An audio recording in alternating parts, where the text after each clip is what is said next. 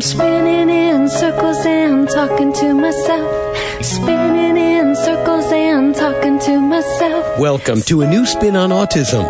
Answers with host and international speaker and performer, Lynette Louise. Besides working on her doctorate in psychophysiology, Lynette has raised 8 children, 6 adopted, and 4 of them falling somewhere on the autism spectrum. Laugh with her, cry with her, as she talks to both experts and parents and takes you through the often confusing, sometimes frustrating, sometimes overwhelming, but always fascinating world of autism. Hello and welcome. This is a new spin on Autism Answers. I'm Lynette Louise, your story teacher host, otherwise known as the Brain Broad. And today is a beautiful, gorgeous, freaking hot day. And the reason I always start with that is because I love the idea of this show being all over the world. And I tell you how I'm experiencing my day. And you look out your window and you go, no, it's not. It's a blizzard. So I like to give you a picture of me as much as I give you a picture of my guest. So my son's over at the dining room table eating a stew made out of chicken and beef because that's what I had left in the fridge. And I am sitting on the floor beside the pool table about to talk to the most wonderful man. But before I get doing that, I want to remind you to stay to the end of the show where we will have stories from the road. And in keeping with the theme of the day, I have a book of mine that I want to give away because it'll match and you'll understand soon. You know how we always have a question, or I'm supposed to always have a question, but half the time I forget. So today's question is, can one man or woman, one human being, make a difference in this world? And I can tell you the answer before we even do the show. The answer is yes, of course they can. And this guest, today's guest, is so special. I'm so honored that he said yes and is willing to join us. He's special in the way that makes you want to take off your hat, put it over your heart, and say thank you to somebody. It's, I have great guests all the time. That's true. But this one is very heartfelt. When he said he would do the show, I was like, literally, oh my gosh.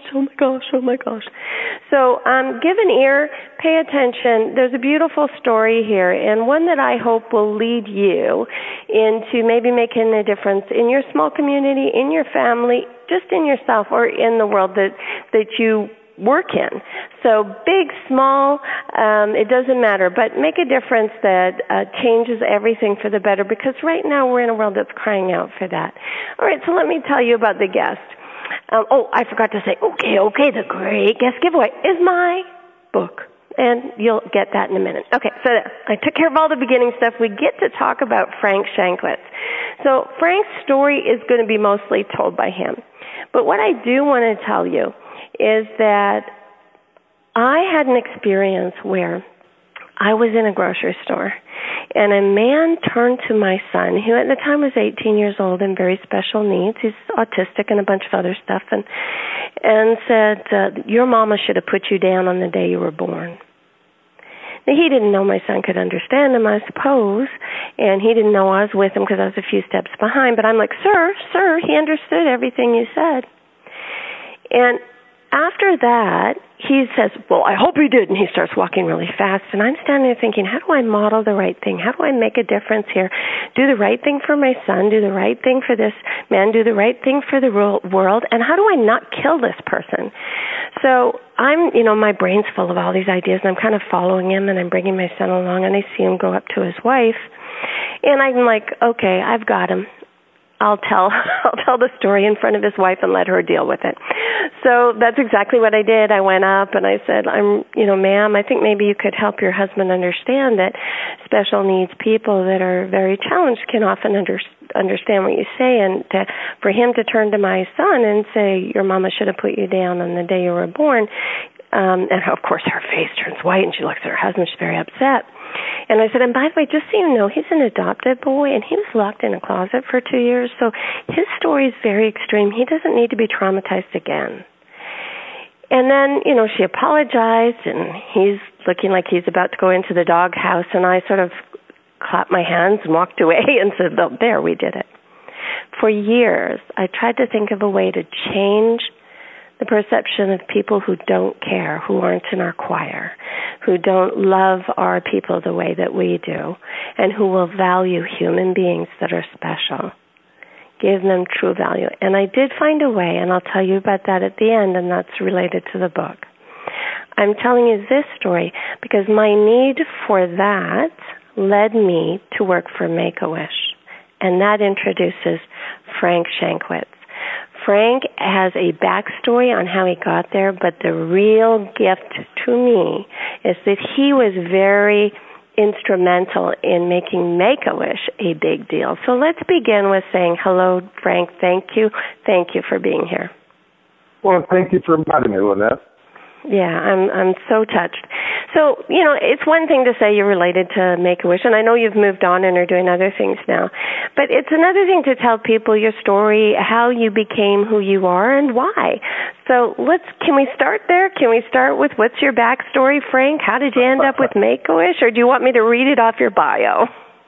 Well, no, I can give you the backstory. And a very young child, I was born in Chicago, Illinois, and my mother divorced my father when I was very young, and I was living with my grandparents, and everything was fine. And at about 5 years old, my mother reappeared and kidnapped me off a playground and took me on an adventure, her adventure, that would take us to Arizona. And she was just working job to job at the time. For the 5 years from that real nice existence, we lived in the back of a car. We lived in tents. We lived in some pretty shoddy houses. Food was always an issue. And by the age of 10 years old, we ended up in a little town called Seligman, Arizona, on Route 66. And a lot of people may not recognize the name Seligman, Arizona, but if they ever saw the Disney animated feature Cars, Seligman, Arizona is Radiator Springs from that movie. That's what it was modeled from. Just a little town, railroad town, cowboy town. And when we arrived there, just no money whatsoever. And some people took us in, and for the next almost year, we slept on their kitchen floor, always trying to find food. At 10 years old, I started working full-time as a dishwasher. And so many people in town helped us out, bringing us food, bringing us beans, tortillas, and some of the Mexican population. But the biggest influence in my life at that time was the gentleman that owned a little, like a Dairy Queen type store called the Snow Cap, a Mexican gentleman named Juan Delgadillo. And he just kept encouraging me, Frank, all these negative things that are going on, turn them to positive. And someday when you can, give back. And that wasn't a term in the 50s that anybody had ever really heard of. And I said, Juan, what do you mean give back? We can't even afford to eat. He said, no, you don't understand. So many people are helping you. She's in her yard over there. She brings you beans to tortillas. You can sure go over there and clean that yard up. Mr. Ortega, he's trying to paint the caboose that's going to be now the family home. You could help him scrape and paint. And that was the first introduction to giving back. It made me feel good that these people were helping me. I could help them. Oh, my gosh, I love that person. Oh, yeah. And he was my mentor and friend for years until he passed away recently. And it was really a nice existence from living. We finally obtained a little old travel trailer that some people helped us fix up, and at least was a place to sleep, a roof over our head. It did not have a working bathroom. We had to use facilities otherwhere else in town. But again, just this poor existence. And then starting in 7th grade, my mother left me again. And she said, I'm moving. I can't afford to keep you. You have a job. You can find somebody to live with in town. And off she went. And that would be devastating, I think, for both children. But again, this Mr. Delgadillo said, learn how to turn the negatives to a positive. And I said, I don't understand that. And he said, you lived in a trailer that had really no heat, no bathroom facilities, and now you're going to live with Mrs. Sanchez, paying her room and board, but you make enough money to do that. But all of a sudden, you're going to live in a home you're going to have your own bedroom, your own shower. She had the first television set in this little town of Seligman, Arizona. And he said, plus she's the best cook in town. So he taught me how all these negatives, to look at it as a positive. And that was great. And I always remembered that lesson. And then going on through high school, graduated high school, went into the U.S. Air Force. After the Air Force, my enlistment was up. Went to work for Motorola in Phoenix, Arizona, and took advantage of the GI Bill to get college education and was an assistant engineer there. But I just didn't care for that type of life. The suit and tie in the big cities. And some friends of mine were on the Arizona Highway Patrol at the time and encouraged me to try and sign up for the patrol, which I did. Passed all the background checks and oral boards, and in 1972 started a career with the Arizona Highway Patrol. And during that time, I was stationed on a little town called Yuma, Arizona, and I was introduced to Special Olympics with special need kids. And they asked if I would be a coach, because also a role model for these children, which I just really enjoyed doing. And as I was doing that, I'm starting to think, Juan, maybe I'm starting to give back now. Every minute I could spare, I would give to these children.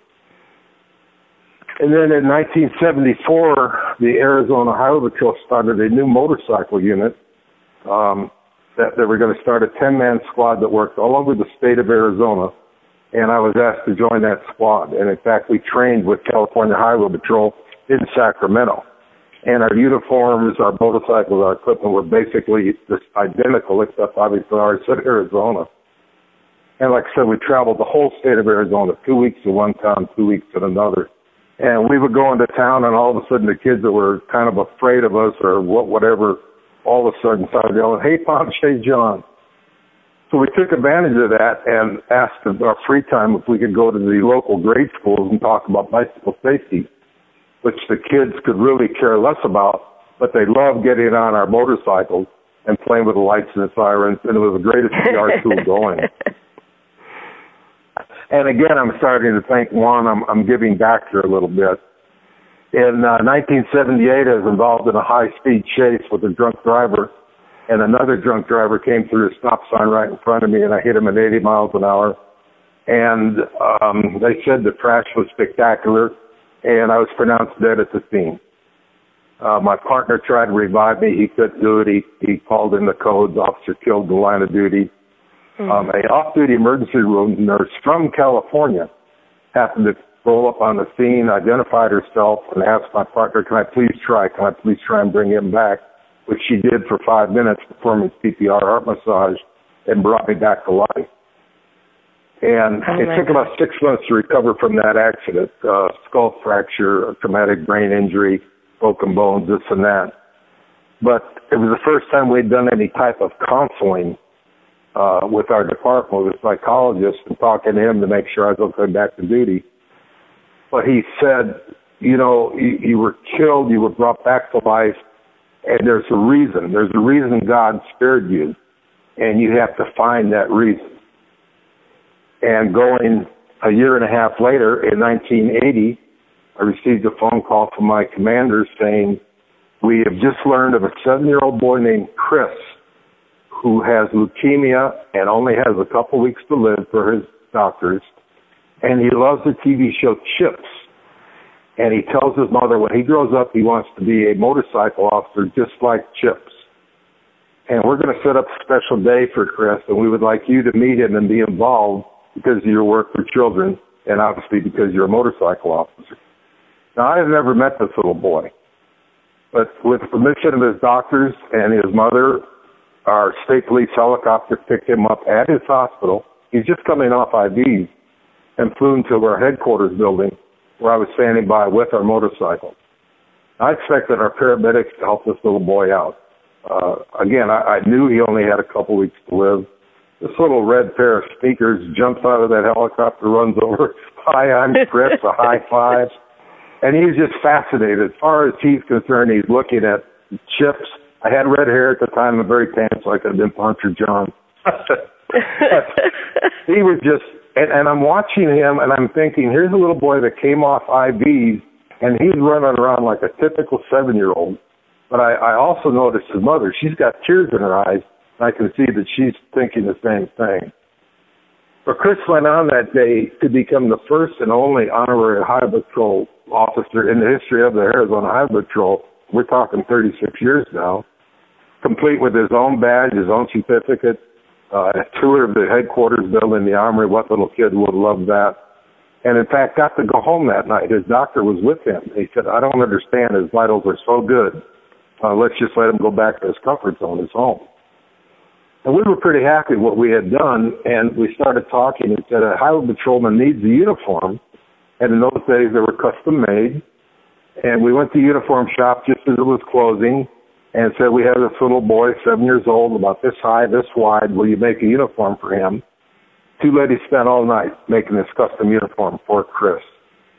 The next day, again, with the permission of Chris's house, I led several other motorcycles, cars, red lights and sirens, you can imagine, the neighbors. Chris comes running out. We present him with his uniform. He is just beaming. Runs in the house, changes, comes out just strutting because now he's an official Highway Patrol officer. He came to me and touched the wings on my uniforms, that specialty wings that motorcycle officers wear, and he says, what I really want to be is a motorcycle officer. How do I do that? And I just started teasing Chris. I told him about the training we do and this and that. And I said, if only you had a motorcycle, we'd set up traffic cones right in your driveway and we'd test you right now.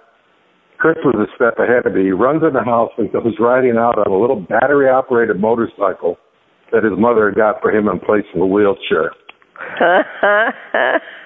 And this boy was just ready to go. In fact, he had on a helmet that we had given him, and he had on the aviator glasses like we wear, just serious as can be. We set up the cones, he ran through it, he came back. Am I a motorcycle officer now? Did I pass? Yes, you did, Chris. When do I get my wings? Well, those were special made too by a jeweler. And I said, we'll get those for you. It's going to take 2 or 3 days, but we'll get them made as quick as we can. Chris got to stay home again that night. 2 days later, I get a call. The wings are ready. As I pick up the motorcycle wings from the jeweler, I get another call. Chris is in the hospital in a coma. He's probably not going to survive the day. I received permission to go to the hospital. His uniform was hanging right by his bed. Just as I pinned on those motorcycle wings, he came out of the coma. He looked at me. He smiled. Am I official motorcycle officer now? Yes, you are, Chris. He just started giggling.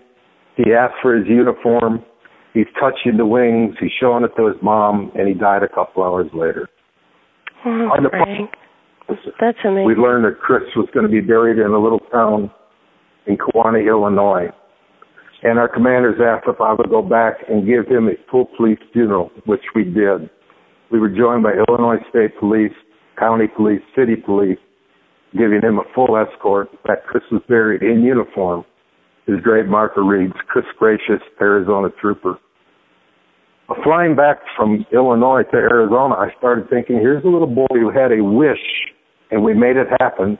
Why can't we do that for other children? And that's when the idea of the Make-A-Wish Foundation was born. Oh, Frank, oh my gosh, that's so touching. Okay, I have to do the mid-break, and then we're going to get a little bit more info from you, but holy cow, thank you so much for sharing that with us. Before I go to break, I want to point out that actually Frank Shankwitz is a doctor. He got an honorary doctorate for public service, and if ever there was a man who deserves to be a doctor of public service, it's Frank. We're blessed to have him. And he wasn't kidding when he said he's not really all suit and tie type of guy. He wears a great big cowboy hat, and he's a really big guy. So you cannot miss Frank Shankwitz if you ever go to an event. All you have to do is look over the heads of the people and say, aha, there's the hat. That must be Frank.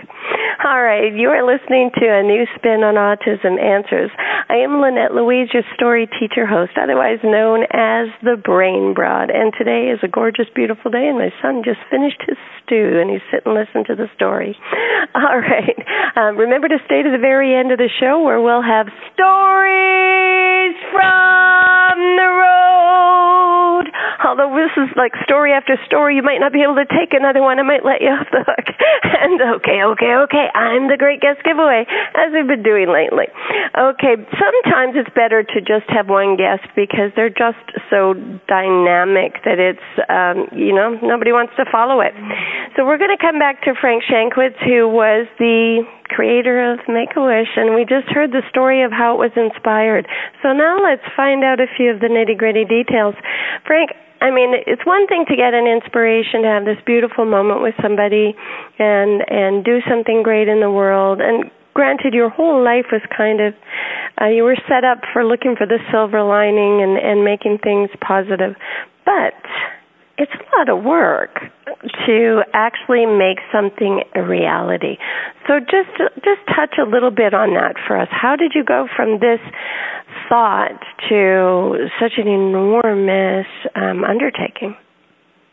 It took a lot of work and a lot of help, obviously. And this was the days before Internet. So how do you start a nonprofit? You go to the library, you pull out the books. It's so much easier now. But I spent a lot of time in the libraries, and then the biggest thing was to recruit people that believed in that idea. Majority of the officers that were involved at the time just didn't think it was a good idea, it would work. And it took me a couple months to find 4 other people because I needed 5 board members total, including myself, to start a nonprofit. And we finally found the right people for that. And I ran this out of my kitchen. Actually, for the first years or so. Oh my goodness, really? Yeah, I would never have thought of Make-A-Wish as run out of Frank Shankwitz's kitchen. Were you wearing your hat? Yes, I was. It's the trademark. But again, I had a lot of friends. I had an attorney that was a friend, and that's not an oxymoron. An attorney can be a friend. That helped me get things together. I had another friend that was a CPA. He helped me get all the paperwork for the 501c3. And it actually only took us 6 months to get our official nonprofit status. We granted our first official wish. Wow. And when we did that, the press was following us, which was so great. And after our first official wish, a little boy that wanted to go to Disneyland, which is a whole different story, but 60 Minutes, NBC Dateline, and again, this is before Internet, just started following us all around because they had never heard of anything like this. And donations became extremely easy to get. We were able to start doing wishes for other children, and it's grown and grown, obviously now worldwide, with over 350,000 wishes granted so far in 36 countries, 64 chapters in the United States. Just this amazing growth, but it took a lot of people to make it happen. Do you know what I like best about that is, as much as it's a beautiful thing, and I know because I hands-on helped and was a wish one time, I love that as soon as people saw what you were doing and saw how fantastic it was, they jumped on it. And the reason I love that is because we live in a world where everybody's always rolling their eyes saying, the good stuff never gets attention, and it's not true, is it? And one of the things that I think gave us instant credibility was I never took a salary. Because being a police officer, we're going to be scrutinized right away. What's he up to? So I never took a salary. 100% of donations that we received in the beginning went straight to the foundation. Wow. Which gave us, again, the credibility. Now, after about 3 years, I had to make a career choice. Am I going to run the foundation? Am I going to be a police officer? I couldn't do both. And in fact, my commanders kind of said, you've got to make a career choice. And I love what I was doing as a police officer, but like the experts tell you, surround yourself with the experts. Hire the people. And it's the first time we hired the professional in the nonprofit industry. That obviously made it grow to what it is today. That leads me right to my next question. So you grew this enormous thing, this beautiful, beautiful thing that still exists, but you've moved on. So what are you doing now? Well, I just finished, I shouldn't say just finished, I had a 42-year career as a police officer, retired as a homicide detective just a couple of years ago. And now moving on to a speaking career. I was the keynote speaker for Make-A-Wish for over 30 years and developed that into a new speaking career, writing a book. We're making a movie and starting another nonprofit called the Ripple Effect Foundation. And what's that? Ripple Effect Foundation, we're still putting it together. It's going to be a nonprofit that is going to enhance other charities, for everything, well-established charities from the USO, the US Vets, the VA, to up-and-coming charities that need help. We're going to work with individuals for both autistic children and our wounded warriors, which do not receive any type of benefits from the VA administration for these service dogs. And these service dogs cost approximately $58,000. And we're going to go into communities also that have been devastated by natural disasters, fires, hurricanes, or whatever, and get the community involved with fundraising to help rebuild those communities. So, I think I know from your story what made Frank Frank, and why you move forward in the world to make a difference in such a beautiful way. So I'm not even going to ask, because you really laid that out, and it was beautiful to hear about your friend, pointing out the blessings you were getting. I remember thinking as I was dragging my 8 kids through life and everybody was helping us in the arms of others. If it wasn't for all the others, we wouldn't make it through. And it's kind of the same. So I get that. So tell us, we're almost out of time. What do you want to put attention to? What do you want to share with others with all this knowledge and all this experience? What do you think is the greatest gift you can give now to the listeners? And I'm going to couch that a little.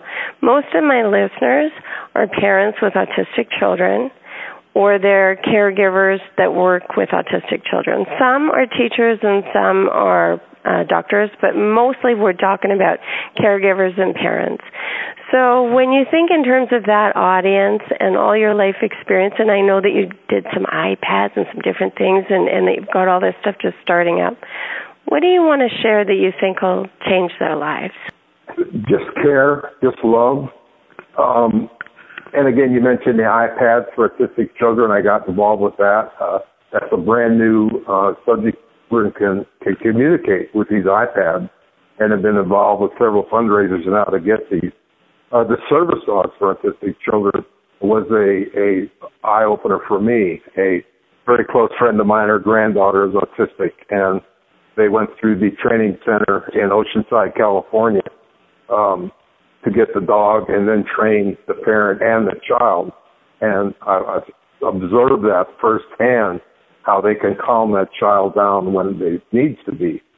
It's just an amazing process. But the biggest thing, too, is just understand the child. That's all. Just understand. Have compassion.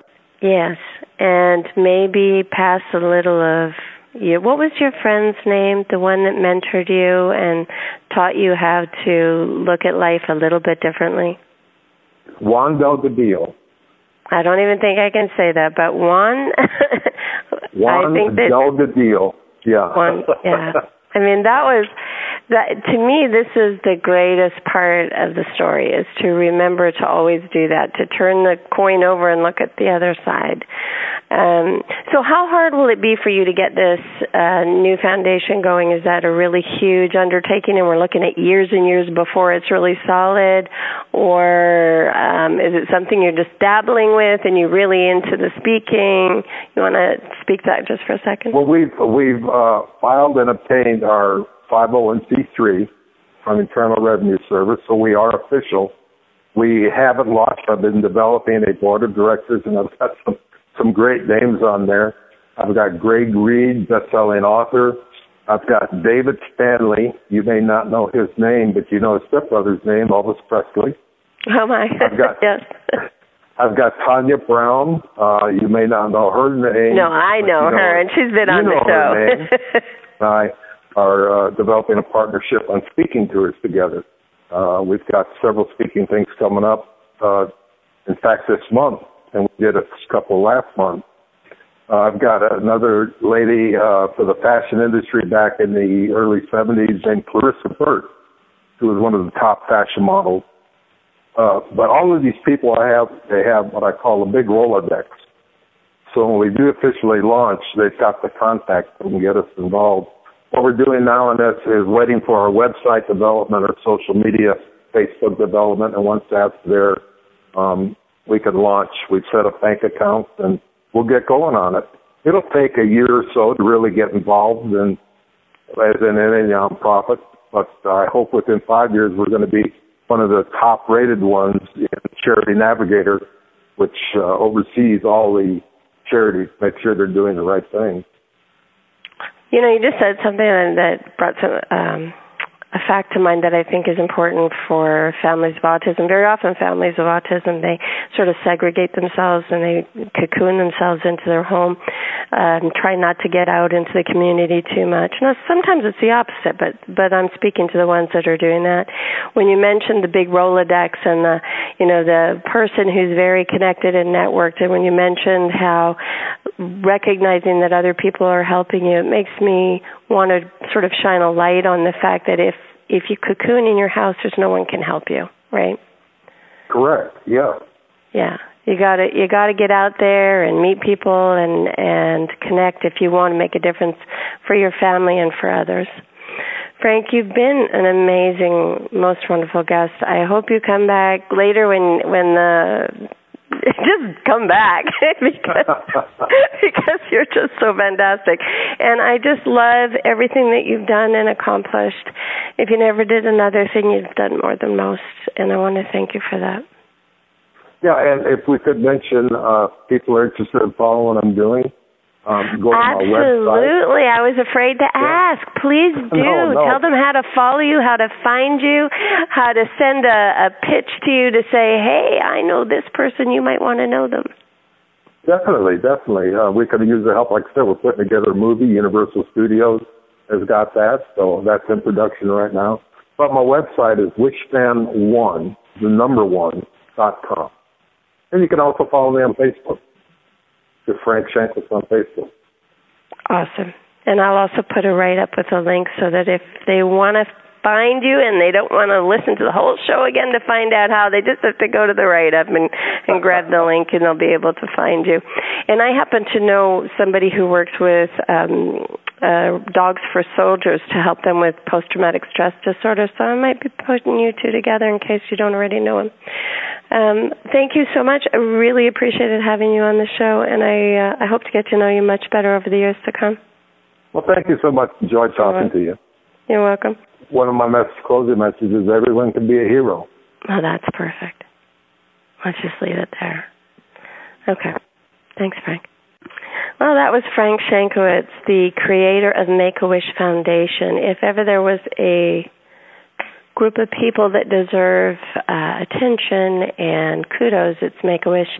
And having Frank here to tell you how it all began, that's pretty exciting. It's also exciting because the story I began with is now going to close. So I'm going to be both the okay, great guest giveaway and stories from the road in one fell swoop. Because I'm going to finish that opening story and show you how that turns into a gift. Okay, so in many ways, a tangible one as well. So here I am. So I'm leaving the grocery store. If you remember, the man said this mean thing to my son, and I'm like, okay, and I get his wife upset with him. And I'm leaving the grocery store, and I'm thinking, all right, well, that's fine. I got his wife mad at him, but what did I really change, and how was that for my son? I mean, and how was that for me? I think my son rocks. I mean, I think he's awesome. I enjoy every moment with him. Having somebody speak to him that way is just completely not okay, but more than that, it means he heard it. And I turned it into an argument or a fight, and so now he's being defended. And so it's like that thing that I mentioned with Frank, where you end up sort of against the rest of the world. It's me and you against the world. And that isn't the world I want him to grow up in. That isn't what I want to have happen. So I keep this in my head of how do I create something? I think I've mentioned it on the show before, but I'm going to share it with you anyways. how do I create something that is going to reach the minds of the folks that aren't already looking to love the disabled? Right? Reach the minds of the folks who aren't already looking to care about the terminally ill. Reach the mind of you hear what I'm saying? Like, the people who don't want to care aren't looking. They're not listening. So we can talk all we like. They're not they're not in my audience space. So I'm doing my work. I'm going all over the world, helping different brain disorders, primarily autism. I'm doing the podcast. I'm doing all these things. And one of the things that happened was I had a call from Make-A-Wish. And they said that there was a family with a cerebral palsy girl that wanted me to come and play with that little girl, and that I was to be her wish. She didn't want Disneyland. She did all the things they thought that she would want. She was like, nah. She wanted me to come and play with her. And apparently they'd heard about me, and her mom had shown her footage of me playing with other kids. And, so anyways, I said, of course, yes. So I went, and this was a wonderful family. She actually had adopted many kids, all different disabilities. I felt like I was home, only she outdid me because she had 9 and I only have 8. And this beautiful girl that I came to play with was so inspirational for me, that when I played with her and saw her grow and saw her change in much the same way that Frank is discussing. When a child is happy and excited and sees a future for themselves, that doesn't necessarily mean they won't still be terminal, but it does mean that they will have joy and energy and be optimally capable while they are with us. And so I played with her, and she gained all these skills, and she got to where she could actually swallow her own spit, and they could take the spit tube away, and she could, actually talk a little bit. She had 12 clear words by the end, and she'd never had a single word. It was very exciting. She was just in a wheelchair, all belted up and confined, but she'd found a way to become a part of things. And she died. And it was so hard. It was just hard. And I found myself going, why did I even bother? Eventually I found my way to that answer. And that answer has to do with the value of life. Valuing a human being. Valuing your moments. Your every second. Your every bit of play. And not worrying about the rest. Because life's just about the moment you're in. And then I thought I'd found my story. The story that I could make sort of a comic book and put in places, and the unsuspecting person would pick up and read. So it looks like a comic book. It's written in rhyme, and it's got little cartooning, and it's very, very thin, like a comic book, and it's unsuspecting. So I think you should buy it, and I think you should put it places. It's called Cerebral Palsy and the Wingmaker. But even if you don't buy it, at least one person today ought to ask for it, because this book does that very special thing. It talks to the people that are not in our choir and says, value me just because I am. And I'm very proud of it. So if you want it, be the first person to send me an email that says valuing people in the subject line, and I will give it to you. Send that to mom, M-O-M, and then the number 4, and then evermore. So it reads mom forevermore at Juno, not Gmail, JUNO.com, and you will get it. And everybody else, go on, buy it. I do all this good stuff. I can use the money flow to do more good stuff. So, and then put it places, Put it in a dentist office where someone who never thought he was going to care about that sort of thing might pick it up. All right. This has been a wonderful show. We were listening to Frank Shankwitz from Make-A-Wish Foundation, and now Ripple is going to be the next thing out there. It's going to help our autism people, and you can see how the things come together in life from my story and his. I started with autism, ended up with Make-A-Wish, and he started with Make-A-Wish, ended up helping with autism, it's all one community. We're all one thing. We're human beings trying to love each other. Let's do that. All right? Thank you for being here, because without you, I would just be talking to myself, and you've been listening to a new spin on Autism Answers. I'm Lynette Louise, otherwise known as the Brain Broad. Thank you for joining the show today. Lynette is the author of the refreshingly honest and at times hilarious new book, Miracles Are Made, a real-life guide to autism. You can purchase this and other materials by looking on the webtalkradio.net website and clicking on the covers. You can also click through to her Facebook page and check out any show you may have missed by looking in the archives. We'll see you soon for another edition of A New Spin on Autism Answers. Spinning in circles and talking to myself. Spinning in circles and talking to myself. Spinning in circles and talking to myself. I can't hear you.